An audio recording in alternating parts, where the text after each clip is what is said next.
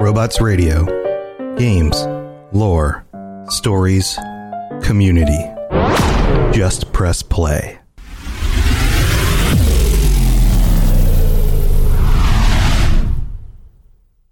Warship whores. Those warship whores. The worship whores. That would be a great like a lesser deity of who was like a madam. Mm-hmm. Oh, there has to be a goddess of whoring and debauchery. And then she has her worship whores. She has the worship whores. Exactly. It's perfect. Actually, my friend misspoke and couldn't remember the name of the god their cleric worships, right? It's Ogma. And it goes, I think it's Omar or something. So Omar has become an in-world canon god. Mm-hmm. Yesterday we decided Omar's the god of fucking around and finding out. Nice. I like that's that. who he is. So I've created we have a homebrew god called Omar. And I love him. Oh, there's so much to talk about.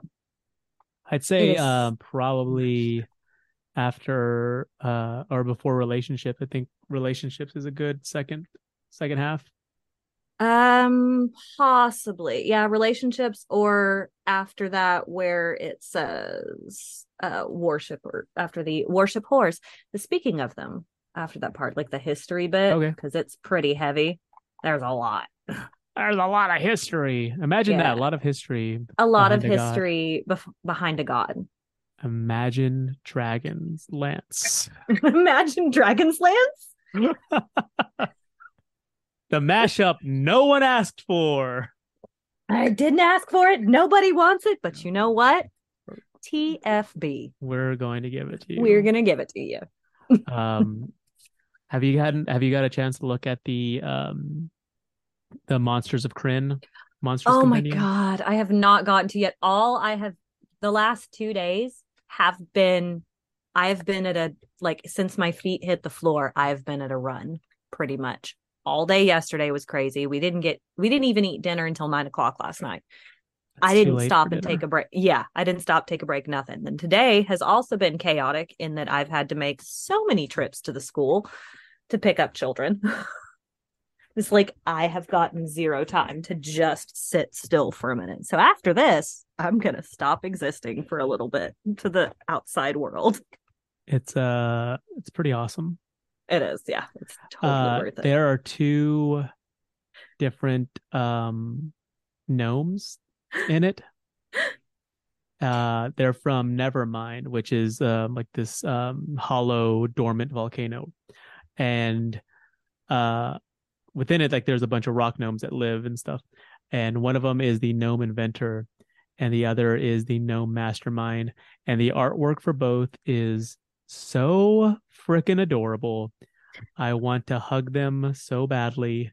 Okay. And feed them treats, feed them Werther's Originals. I know I downloaded it earlier, but I don't know where it ended up in my phone. But I know where I downloaded it from, and it was a tweet. It was a tweet that it was you. D&D Lorecast put out.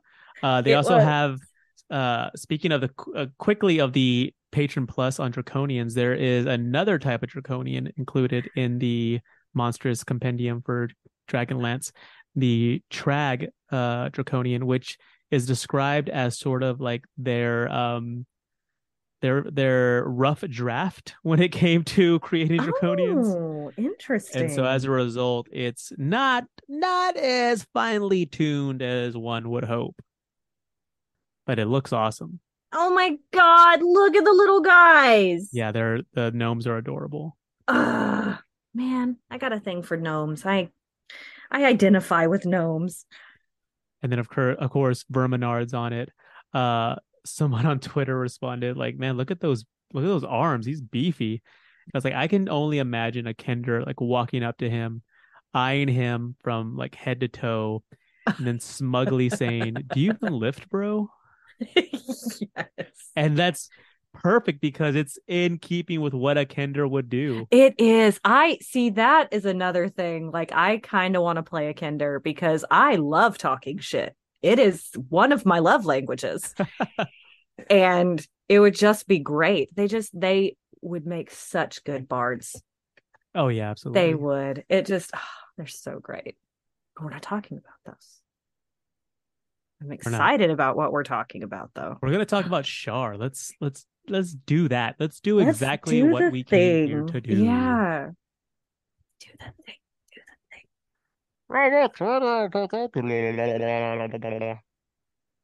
Perfect. Nailed it. Are you ready for this? Oh, I am ready. I am ready. Robots Radio presents. You're listening to the Dungeons and Dragons Lorecast, the best way for everyone from experienced dungeon masters to those curious about D&D to learn more about the worlds, creatures, and lore of Dungeons and Dragons.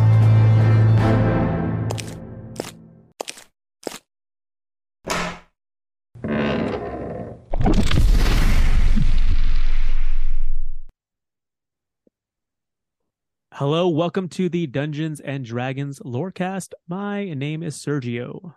And I am Mary. And we are taking a break from Dragonlance. We have been knee deep in Kender poop and draconian stink. Knee deep in draconians. For it's like knee deep in the dead, that level from Doom 93. How's that for a that's a pull? That is a pull right there. And we're going to jump back to Forgotten Realms. Not for too long though, because we got some humdingers planned for the end of the year. Yeah, this is just it. I felt like it needed to be covered because she's come up so much. I felt like a little backstory for the Mistress of the Night. Exactly. Was definitely needed. So that's exactly what a story. Yeah, that's exactly what we're going to do. Yes. We're going to cover the one and the only Shar this week and figure out exactly, what her connection is to the spell plague, what her connection is to the world at large, and how she fits into all of it, because her name just comes up over and over and over. Comes up a lot. Over again. I mean, it does. That's exactly why, like you said, like why we did this episode is in both of our research for other topics, for other like completely unrelated ish. And seemingly unrelated, but like Shar is somehow connected to each and every single one. She is, and this actually, I do know why now.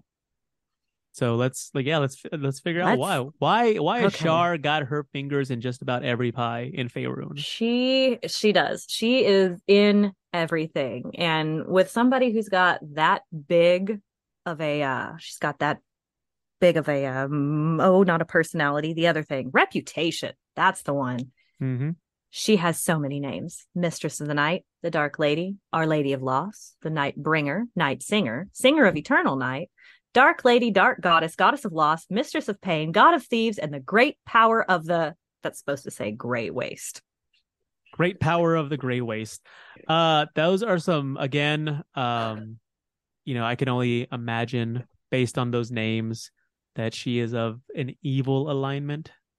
Oh, a wee bit. Yeah. And again, just lends credence to our theory that the bad guys always get the coolest names. They do. You don't get called Singer of Eternal Night. I mean, if you're not a bad guy. That actually sounds like something like a 50s crooner would have been called, but that's neither here nor there. Like, it's like Singer of the Eternal Night. Is that Shar or is that Frank Sinatra? It is Shar in this instance. She is the goddess of darkness, both physical darkness, like, when you can't see anything, but also mental and emotional darkness, like the kind of dark that dwells in the souls and minds of all mortals. She's the twin to the goddess of the moon, Selûne. While they are twins, they are absolutely complete opposites, right? Other side to one another's coins. She is described as a tall, beautiful humanoid with inky raven hair that swirled and swayed as though blowing in an ethereal breeze by those lucky mortals. I use that term lucky very loosely, that have seen her in their dreams when she comes to them to speak to them. She's worshipped as the goddess of night, of loss, secrets, and of forgetfulness. She's said to have the power to make people forget their pain, or more so just become accustomed to it, kind of learn to live with and deal with, the pain and things that happen to you in your life, which so far doesn't sound bad, but we're like, what, 5 facts in? I mean, it doesn't sound bad, but I'm sure it gets worse. And It's two, definitely the seemingly good things have some sort of like ulterior sort of a little dark twist edge to it. Yeah. She represents the vengeance that we keep hidden away from the light. All those things that we keep like tucked away, secreted away. Nurturing those dark, hateful things quietly in the darkest places and feeding them with pain that's been hidden but not forgotten. Bitterness and grudges, basically. Her worshippers are those that must venture into dark places. They pray to her for protection while they're there. Some examples of that would be miners that have to crawl into the deepest bowels of the earth and, well, earth, like the physical thing, not the planet, because I know we're not here. Right. We're not here. Others that call on her are those that have fallen into despair or melancholy. People that wish to forget something or have lost something of themselves and are trying to get it back. Priests of Shar are typically those that have dealt with or have a lot of darkness inside them. They are either carriers of deep emotional darkness or have their own, skeletons in the closet, dark secrets. People whose minds are already equipped to deal with the darkness inside of themselves and in others. Which this is the point where I messaged you and I was like, well, I find myself identifying with the priests of Shar and I'm a little bit concerned. Not the best look. I'm not going to lie. It's not. I'm just saying I've been equipped to deal with some dark bullshit. I mean, in this day and age, it's hard not to. Who among us has not stared into the void and had the void stare back? Exactly. So many, many terrible things have been done in the name of Shar by her more fanatical followers. They are the kind that go out there and cause all kinds of chaos on her behalf. A notable group of these guys were the Sahakar of Netheril. This was an entire society that was completely and totally dedicated to Shar, which it seems like her followers are a little bit more of the unstable, unsavory sort. I mean, because... I'm trying to defend them, but I get it. It's literally but also, come on, evil guys. God. So yeah, it gets worse. Because the fanaticism of her followers, the tragedies they have wrought, and the losses they've caused, worship of her has been outlawed in many places. Her priests have been driven into secrecy because of this.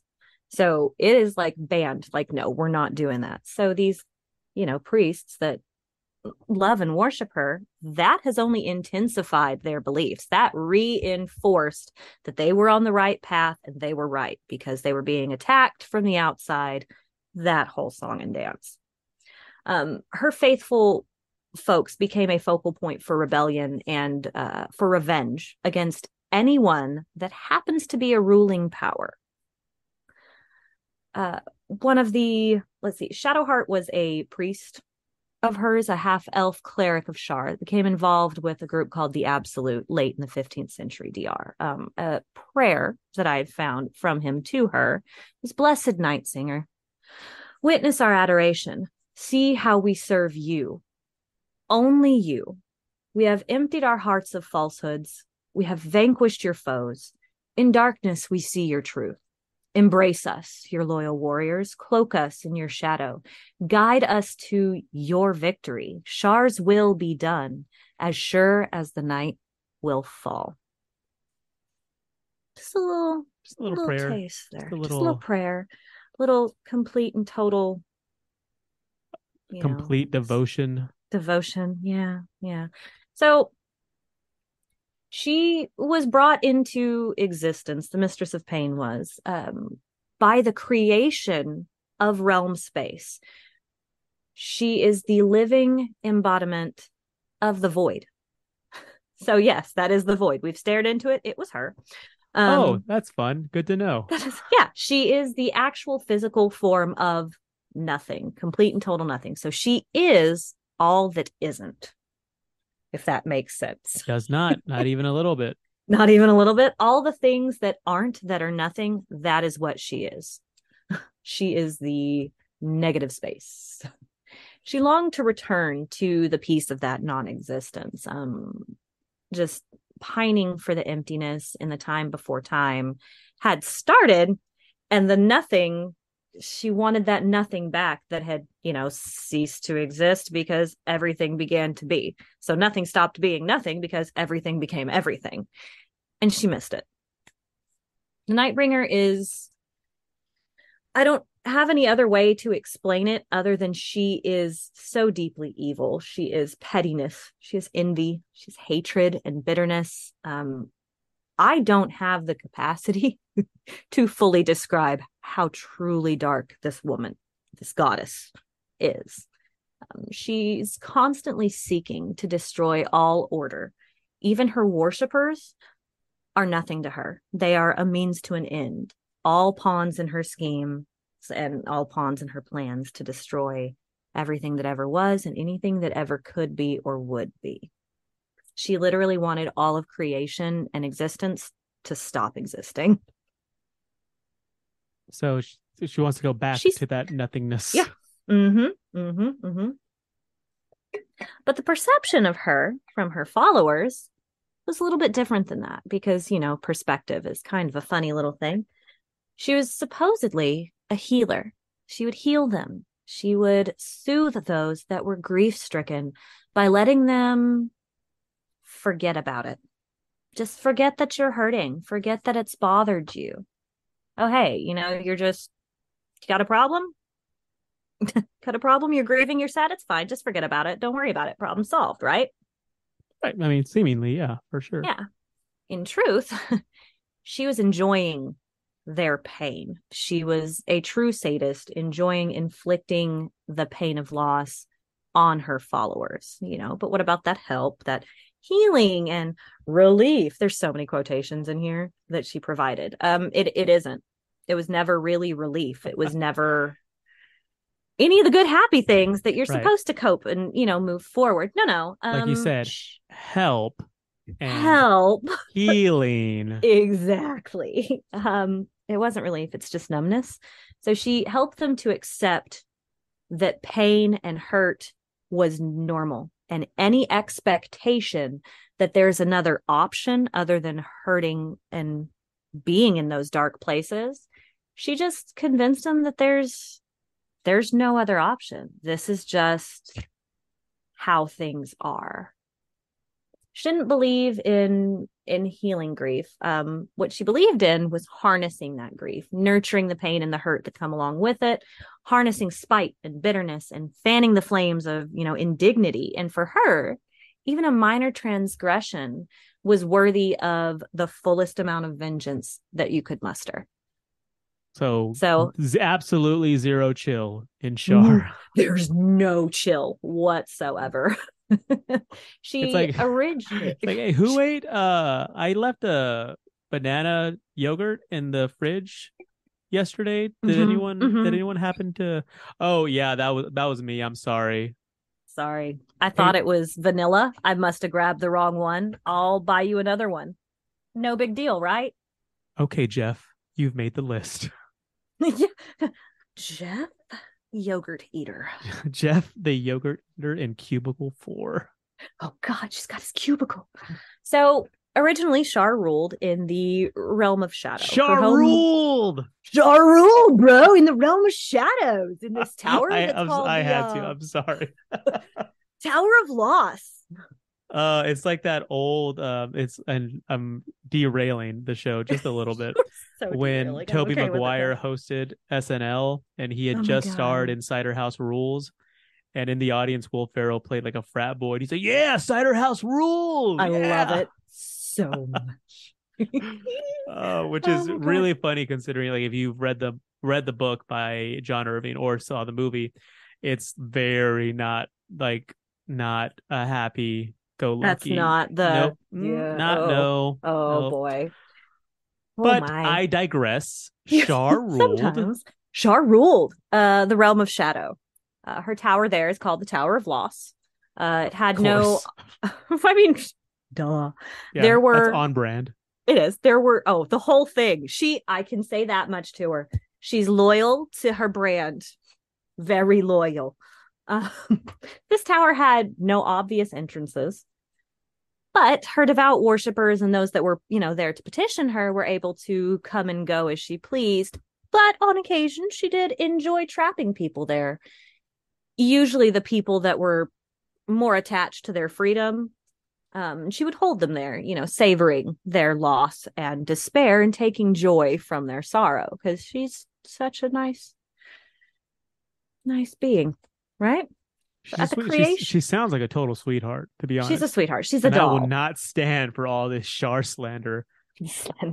So she, at the creation of the Shadowfell, she abandoned the Tower of Loss and created a new realm in the Astral Sea, larger than any of the other realms there, surprising nobody. Her new home was called the Towers of Night. It was built atop the tallest mountain, and from here she had easy access to and from the Shadowfell. So she's a great, she's great. She's awesome. So clearly her relationships would all be, also great. Awesome. Wow. By creating the Shadow Weave, the Dark Lady made an eternal enemy of the goddess of magic, whom we know to be Mystra. This resulted in the brewing of a war between the two permanent rivals. By nature, Shar had an aversion to the powers of light and things that are, good and wholesome, so she was also always opposed to her twin sister, Selûne. Although she did have a frequent ally of hers, Telona, who is the goddess of poison and disease, but she was just not a very pleasant person, apparently. A hag in Baldur's Gate was once heard to remark, "Shar won't bother us here. She's far too busy writing poetry and crying about how much people prefer her sister." So even the commoners know. Hey, that hag emptied the clip. And, if Shar took that slug, well, then maybe it was on target. You know what I'm saying? She thought I had it going. On one hand, we were all teenagers at one point, and we all wrote bad poetry. We all listened to the Smiths. We all listened to, Susie and the Banshees. Did we? Mostly. If you didn't, you did an adolescence wrong, let me tell you. No, mine was Dashboard Confessional. Okay, well, yeah, like I wrote shitty poetry. Okay, well, maybe I am dating myself. But yeah, there's I once I was like, man, it sucks that this generation gets Olivia Rodrigo, and I'm like, oh wait, we had Dashboard, we're fine. We had the emotional heartbreak. We super did. Fine in there that was department. A lot of them. There was a lot of them. So could we say that Shar is the original emo? Oh my gosh. Maybe. Hot take. Maybe we'll revisit it when we get to the end of the show and you can give me your opinion, because I know the answer. I'm leaning that way. I'm leaning toward the original emo, but we'll see. Well, I'll keep my full judgment. I'll keep that till the end. I even wrote a note so I wouldn't forget to ask, is Shar heckin' emo? That's what it says, because, I'm an adult. So, right. Although she didn't have a lot of friends, obviously, she did have a successful relationship. It seems like everything is sort of like has like a caveat, like, it does. She provides healing. She had a successful relationship. That's just kind of, I mean, based on whatever messed up sort of standards we want to use here.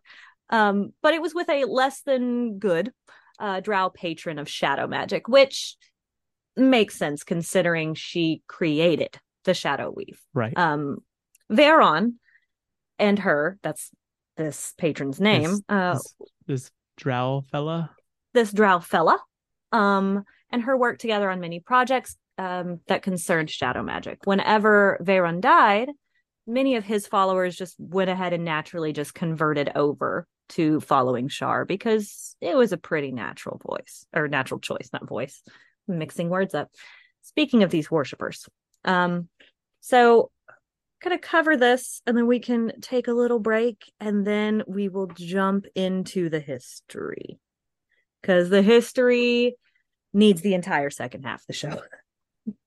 let's have it then. It's heavy. So her worshippers, her holy symbol is a purple circle around, so it's purple circle around the outer edge. The inner part of it is a black circle taking up most of the space. So kind of picture a purple eye with a very, very dilated pupil, and you've got it.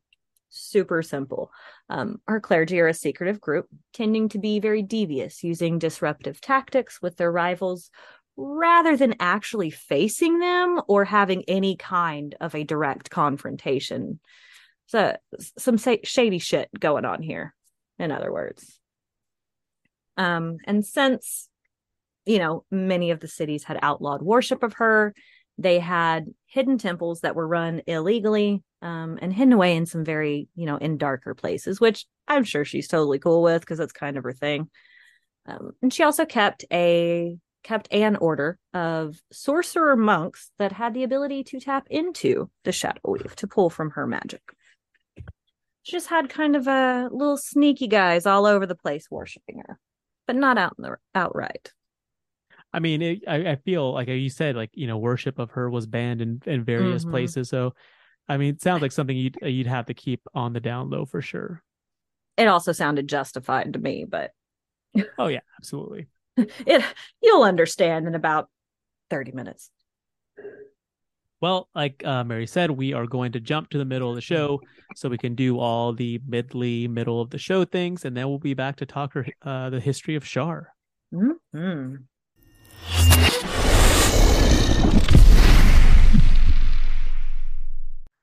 Welcome to the middle of the show. We do all the middly things that we can't do at the beginning of the show or the end of the show because they're just so damn middly. They need to be middly. In the middle of the show.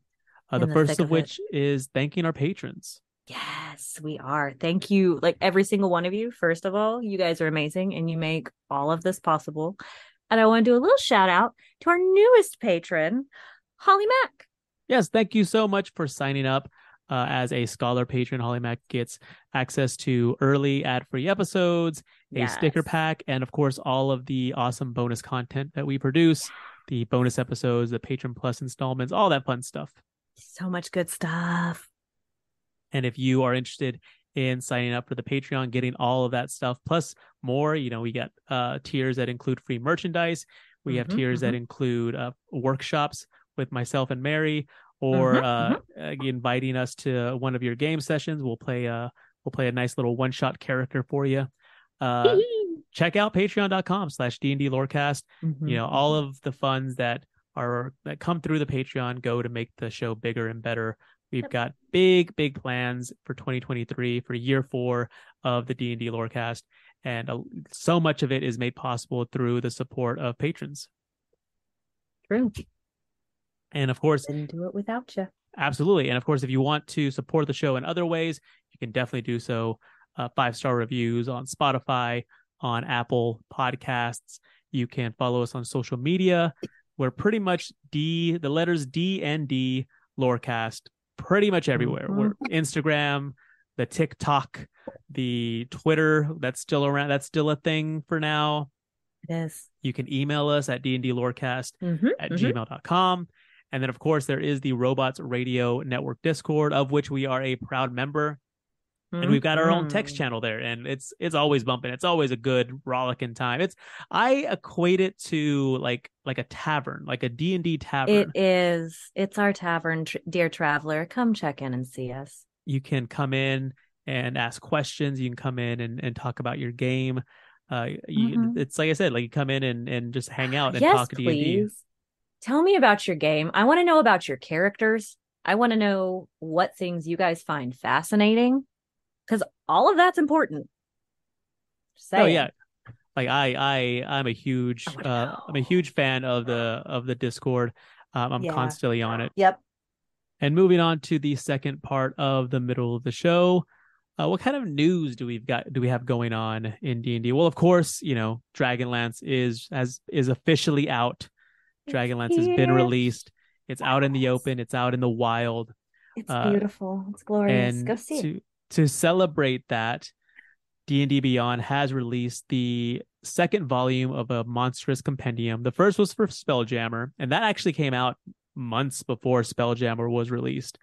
And it was kind of a bit of a sneak peek of what to expect. As an appetizer. Right. Whereas that's an appetizer. Whereas Monstrous Compendium Volume 2, Dragonlance Creatures, comes out the day of the Shadow of the Dragon Queen release, and adds 11 new creatures to use in your campaign, including Verminard,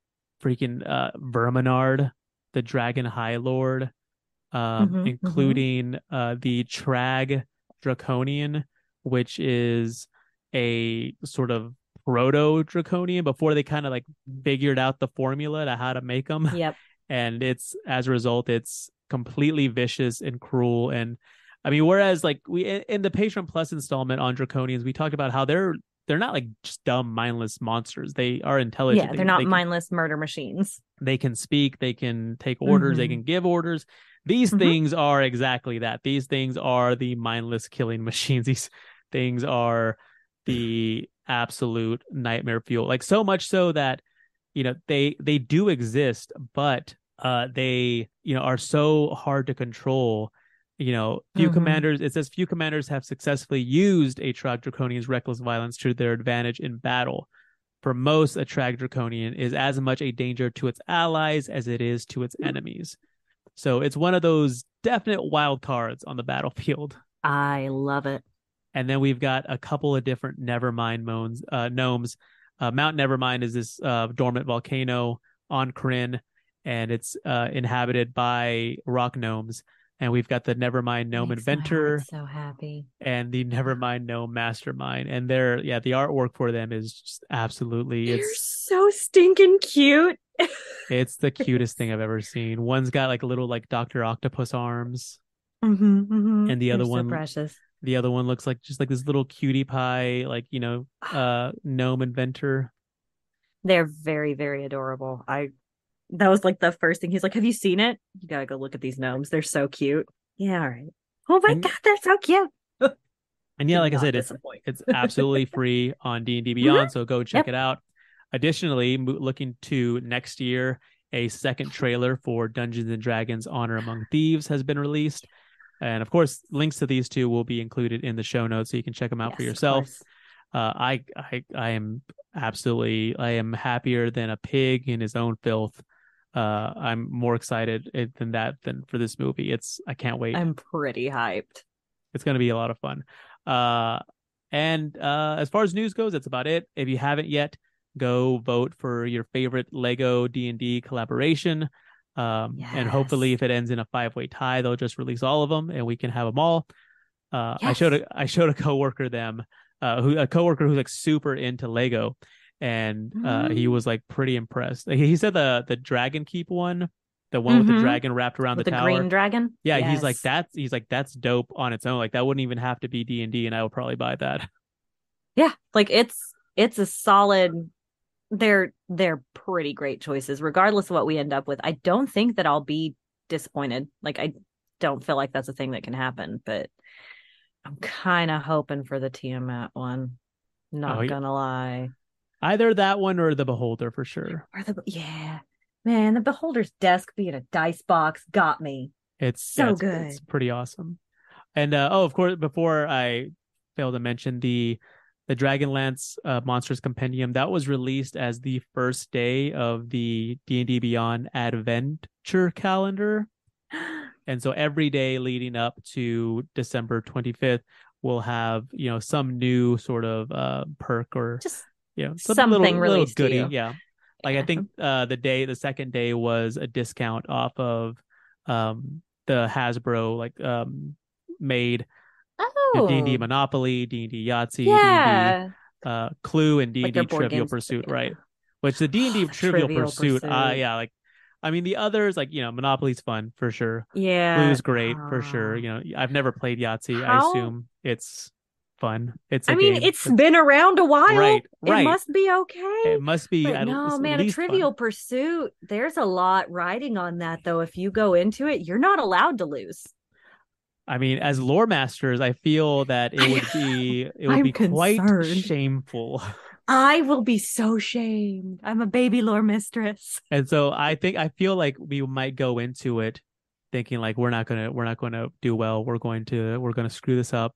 Then we're just gonna know all the answers. Like, oh yeah, like I do this like all the time. Like I do know this really weird, obscure fact about something that happened one time on one world in an obscure, right, exactly, strange campaign that doesn't really exist anymore in the timeline. Exactly. That's what we're here for. That is the service we provide here at the D&D Lorecast. It is. We want you to win at Dungeons and Dragons Trivial Pursuit. That's our goal. That's all we've ever wanted. My new wanted. life goal. we want our listeners to live better than we lived ourselves. That's the goal of every podcast host and listener dynamic, right? Yeah.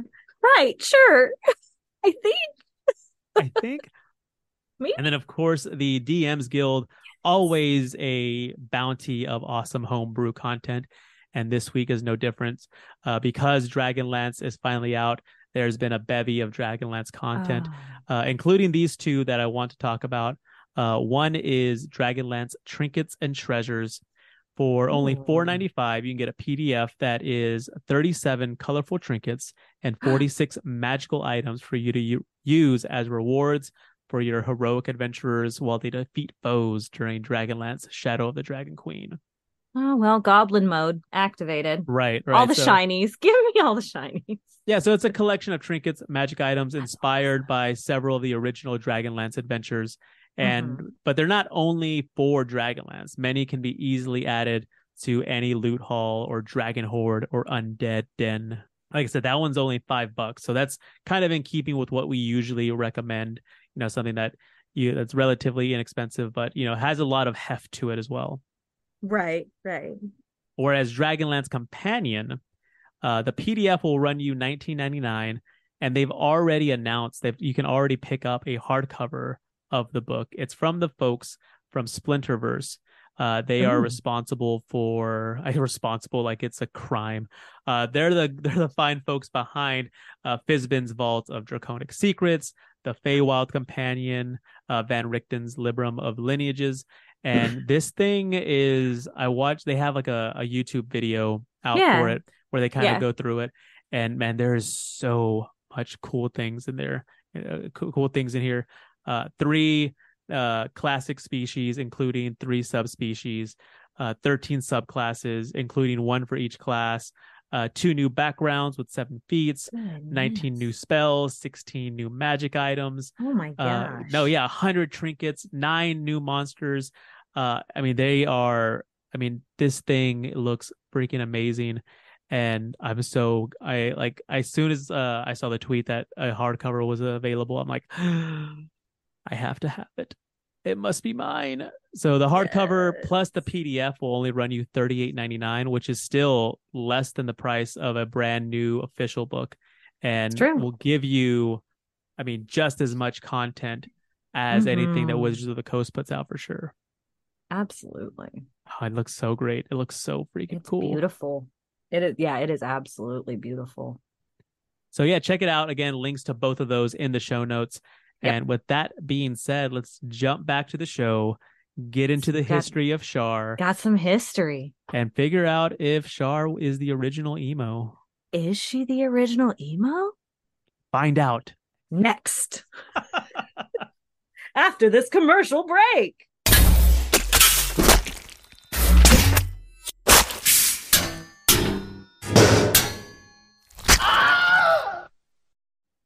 Welcome back. We promised you two things. We promised you the history of Shar, and we promised you I would make a decision on if Shar was the original emo. The official ruling. The official D&D Lorecast ruling will come at the end of the show. But before that, let's dive into the history. Let's do a history lesson. It's a history check. Yes. What are the roll oldest myths? Roll me a D20.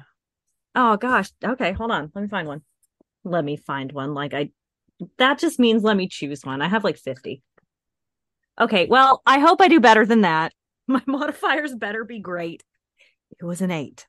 Well, you are a lore mistress, so you get a plus I get 10 a bonus. Yeah, that's right. I with advantage, all that. All of it. So we're gonna start with one of the oldest myths of creation of the world and the heavens. When Lord El created the universe and its crystal sphere, there was nothing, truly nothing except primordial essence, just pure, raw essence. It was described as timeless nothingness and chaos. The crystal sphere was filled with nothing save for dim, misty shadows. Nothing truly light and nothing truly dark, for the two had not yet been set apart. The only thing here that moved among those shadows was the Shadowvari, the 13 lords of shadow, whose origins are unknown. In time, the goddesses came into being. Shar and Selûne, identical twins but polar opposites. Shar with her dark eyes and raven hair, and Selûne with her silver hair. A perfect balance, the dark and the light. Both are everything that the other is not. They were so very close in the very beginning. They saw themselves as one being, complementing one another so perfectly that they brought calm to that chaos. Some names they were later called were the sisters who once were one and the two-faced goddess. Together they created Aber and Toril, along with several other worlds. They also created life on these worlds, and in the process of doing so, they created the goddess Shantae. They worked together with her to create more life. The universe was illuminated by Selûne's radiant face and then darkened by the embrace of Shar. The goddesses were united on all decisions until Shantae asked for warmth and asked for fire to nurture life on the worlds that formed Shantae's limbs and body. Selûne and Shar were divided on whether to allow more life on the worlds or not. Thus, I'm guessing Selûne was down for the. She was, yeah. She's totally down for more, and Shar, not so much Shar. Not so much. This was the beginning. Really quickly, the little meter's definitely leaning more toward emo. It's your emo meter. The emo meter. Emometer. The emometer. The emometer. That's how emo something is. The emometer. Oh man, that's got to be a shirt or at least a sticker. At least a sticker, yes. So that was the beginning of the battle, of this war between darkness and light. These battles between them, these little fights and disagreements is where other deities were created. The original deities of death, of magic, of disease, war, murder, and some of the others were created during these battles. So during these fights, this disagreement about whether or not they should help to create more light, Selûne, seizing an advantage, reaches out into the plane of fire, reaching outside of where she's at through time, space, etc., pulls forth from the inferno a fragment of the ever-living flame and used it to light the sun in order to give warmth to the goddess Shantae. Enraged, Shar renewed her attack against her sister, violently assaulting the already injured Saloon. She began to blot out all light and all warmth within the universe. This weakened Saloon very, very greatly. So we're starting to see a little bit of the problem here. She just had a disagreement and has temper tantrums. And yeah, just, I mean, like I think we should do this. Like, I'm going to take that as a personal assault. And so you're attacking me personally and you want to fight accordingly. I literally just said I don't really care what we have for dinner. I wasn't trying to argue with, so you're attacking me. My choices aren't good enough. I see. That kind of an attitude. Very much so. So in order to protect the life that they had created together, Saloon tore out a piece of herself, a part of her divine essence. She cast it at her sister, even though doing so nearly killed her. This essence tore through Shar, bonding with part of Shar's essence, and it pulled it loose. This combination of magical energies, they came together and created the goddess of magic, Mistral, which is one of the first ideations of the goddess of magic. And though she was composed of both light and dark, she sided with Saloon in favor of, continuing the worlds they had created. Mistral balanced them out and helped to mediate a truce between the two. So it's over, right? No. No. No. It's not true. Shar was hurled into the darkness in this truce that she had loved, this darkness she was so obsessed with. She gets to be there for centuries and centuries, while Eber, Torel, and the other worlds are allowed to bathe in warmth and light. So there's a little excerpt from the ballad by Vecine, the lark. In the twilight of battle, one sister falters, but Saloon hurls magic in desperate power. From two sisters, one child the balance alters. Mistral's aid to Saloon ends Shar's dark hour. So it's like the Imagine Dragons of their time. They are. Imagine Dragons. Jeez. Oh. So many emo pulls. So many. This battle between the two of them had left Saloon very severely wounded. This caused her powers to wax and wane throughout the ages, which she is the goddess of the moon. So now she is also gaining strength, growing and weakening over time, the same way that the moon does. Gaining strength from some alliances, she had also able to gain more strength throughout time with some alliances with some other gods and goddesses.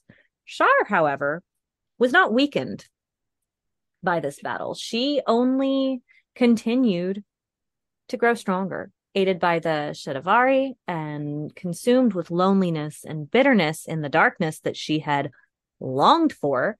She vowed revenge. So she hid there, bitter, dark, seething, calculating, waiting for the perfect moment to strike. The thermometer is going nuts right now. She's just gonna wait. It's not a phase, okay? They would be at war forever. Like, this is just always.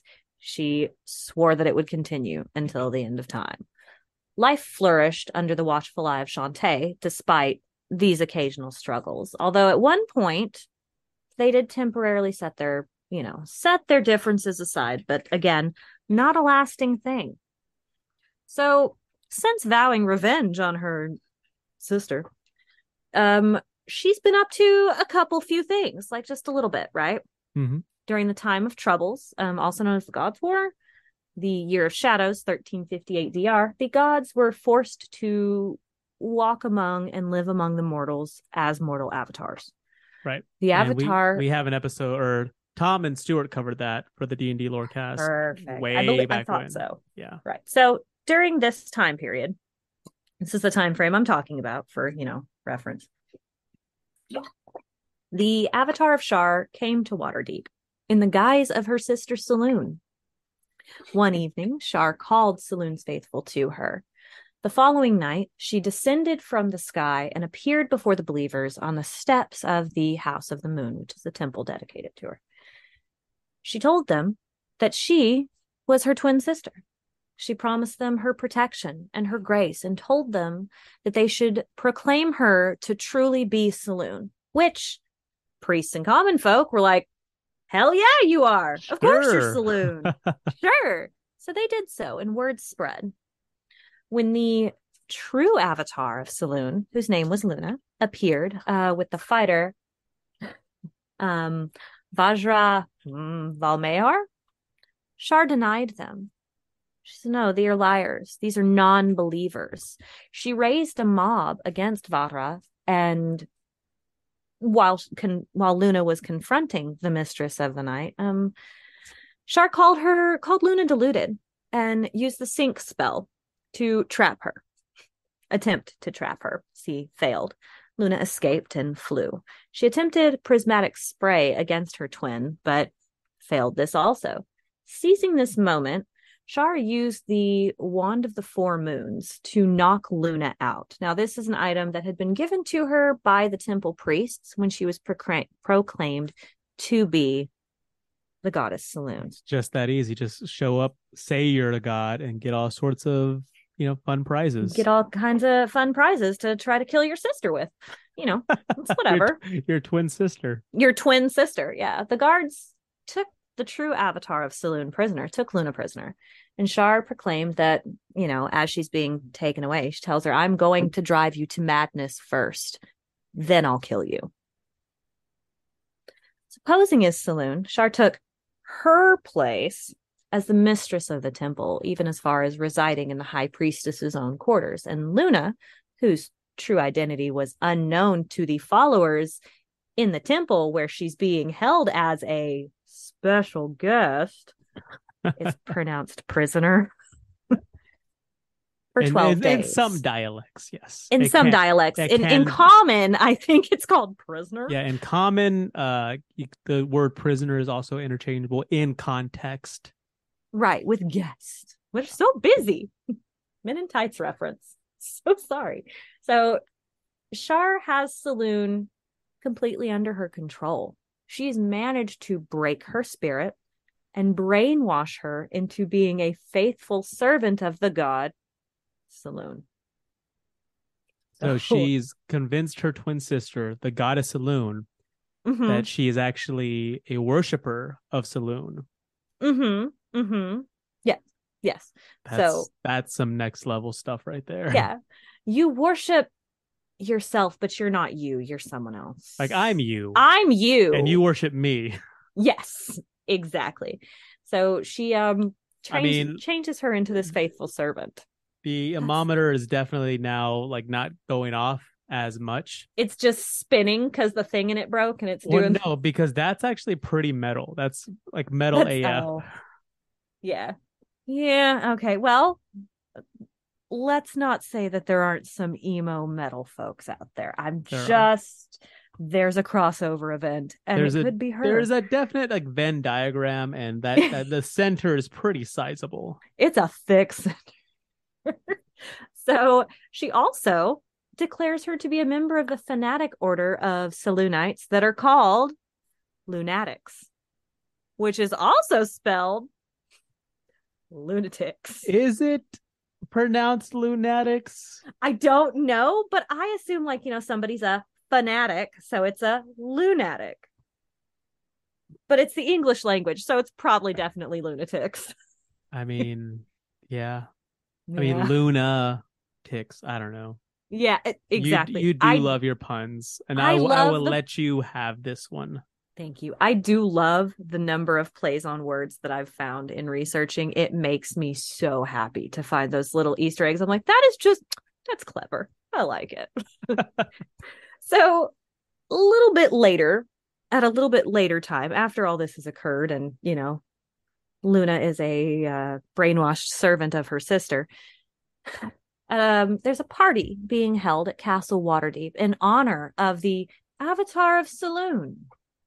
So this is attended by Lord Pierre Guiron. Oh my gosh, this man's name. Pierre Guiron. Hergeron? Something like that. There's a lot of I's and a lot of E's There's in a here. lot of vowels in that name. He has so many vowels. They're like all clumped together too. They are. It was like, but it's rhythmic too.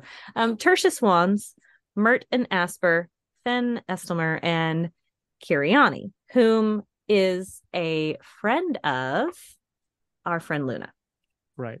So Kiriani had come to investigate this supposed avatar of Saloon because, I mean, she would know. However, the celebration, this party, is crashed by a trio of the Dark Army of Night, who, ironically enough, are a cult that is dedicated to Shar.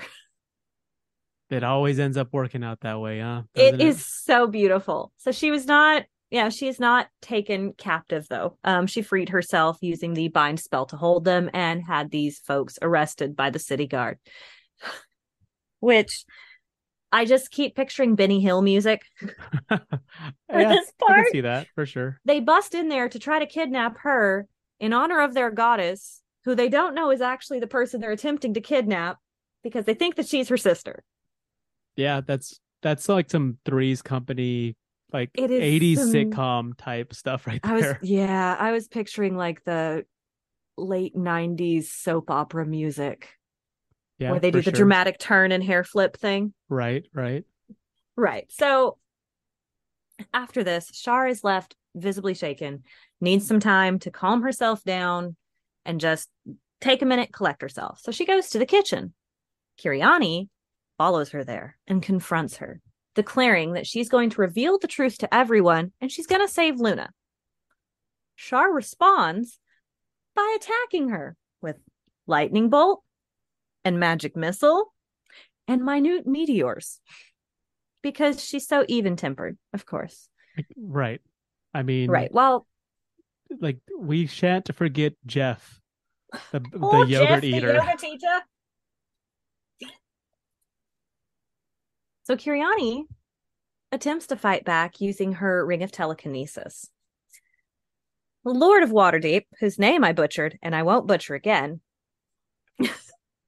Lord P shows back up, intervenes in this situation because he either heard it or saw it or, there's a commotion. So he intervenes and Kiriani is taken away. She is arrested by the city guard, but is somehow able to escape. While she might have failed in this initial attempted rescue of Luna/Saloon, she was able to expose the reckless and wild temper of Shar, which is enough to start sowing doubt in the nobles, kind of putting a crack in that facade that she's built up there.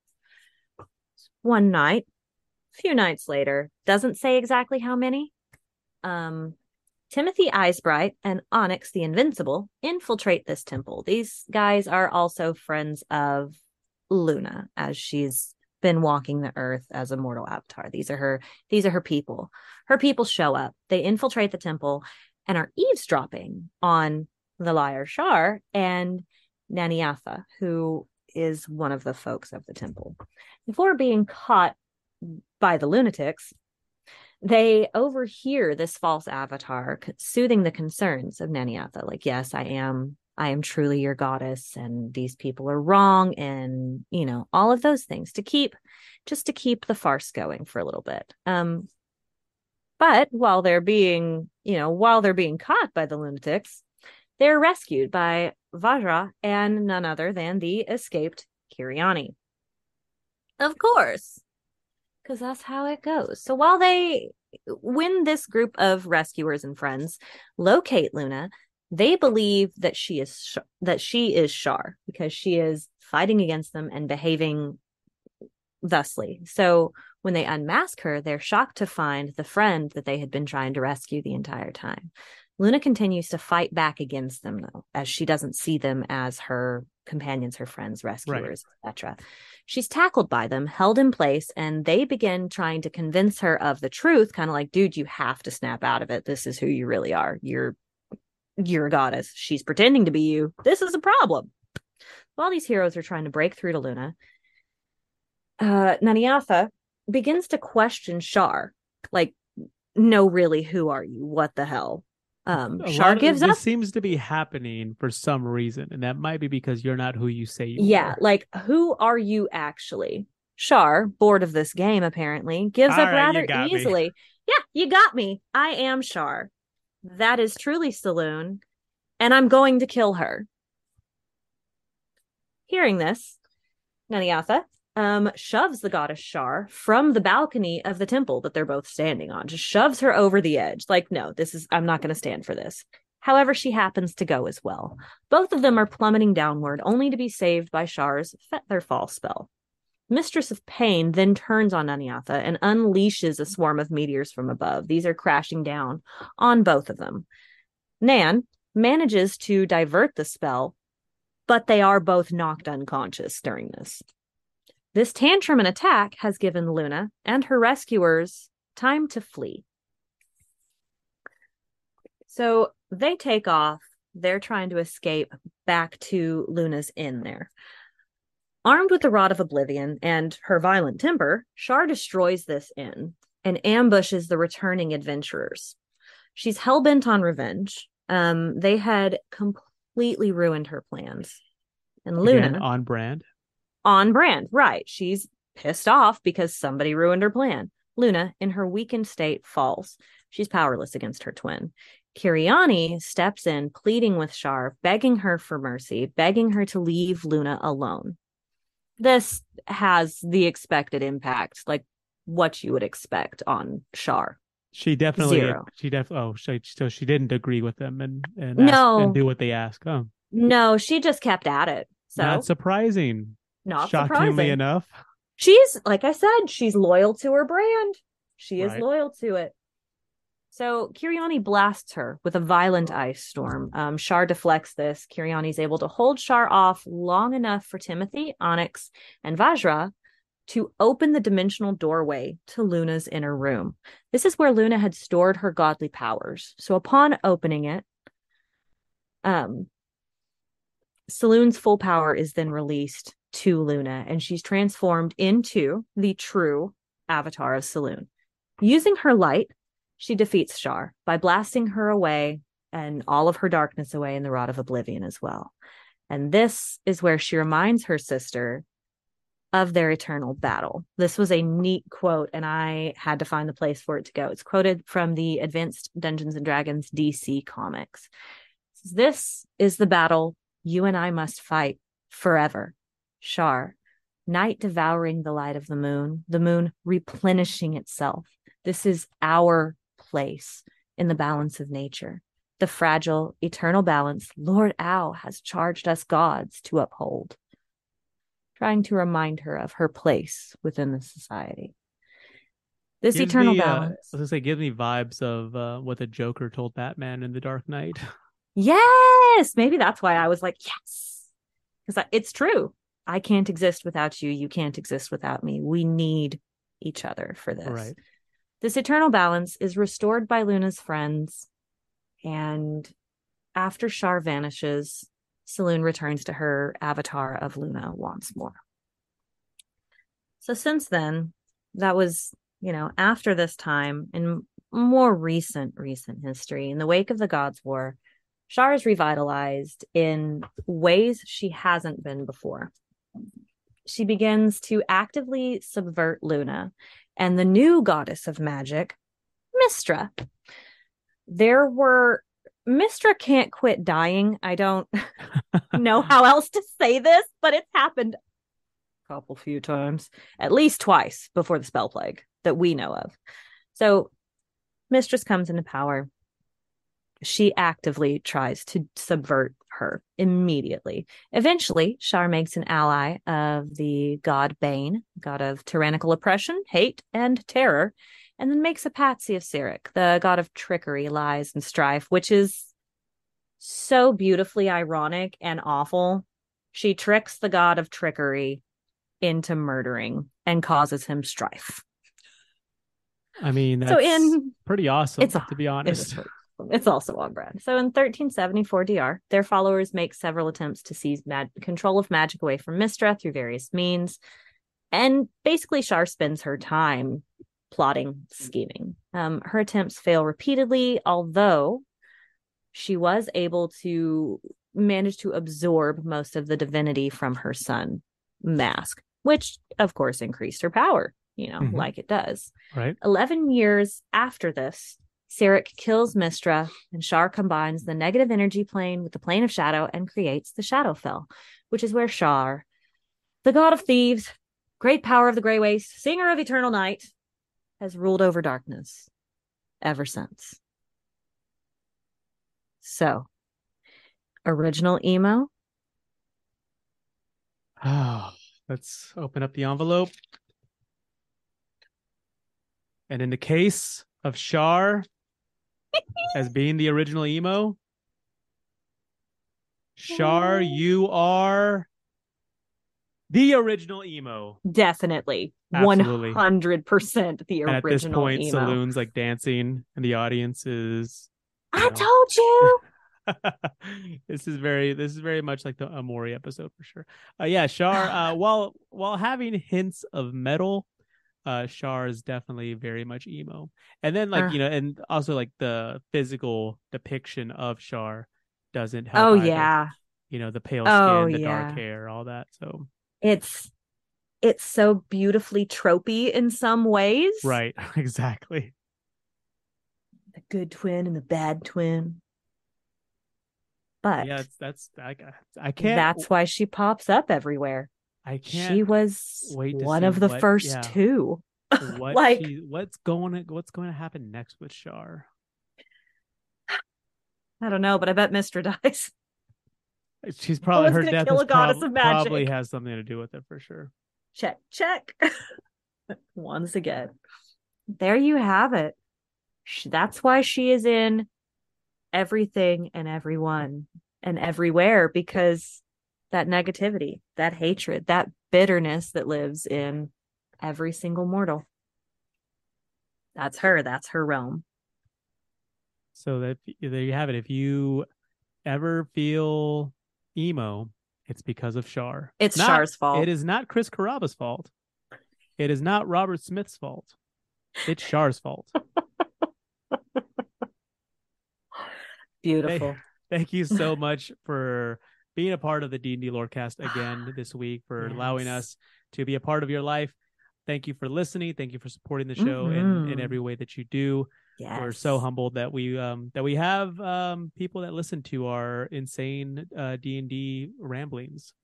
Thank you so much for letting me keep my barely contained rambling out here into the world, like for being a part of that with me. I appreciate it. Kept it locked down, but this was leaps and bounds. This might be my favorite thing that I have researched so far. It is extremely fascinating, and it's a lot, but I don't know. There's it seems like every time, every episode I research, I'm like, okay, this might be my favorite.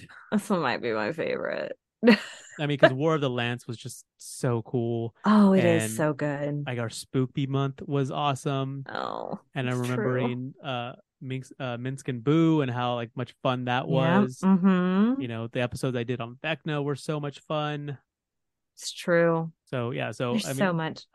There's so much. But this is easily this was one of my as far as the research end of this went, it was pretty great. Not gonna lie. I learned a lot. So there you have it. Thank you so much for joining us again. Thank you, guys. My name is Sergio. And I am Mary. Fare thee well, dear listener, and until we meet again, may all your 20s be natural. Thanks for listening to the Dungeons & Dragons Lorecast. If you've enjoyed the show, please consider sharing it with a friend, following us on Twitter at DND Lorecast, or jumping on the Robots Radio Discord to chat more with us about Dungeons & Dragons. We'll talk to you next time.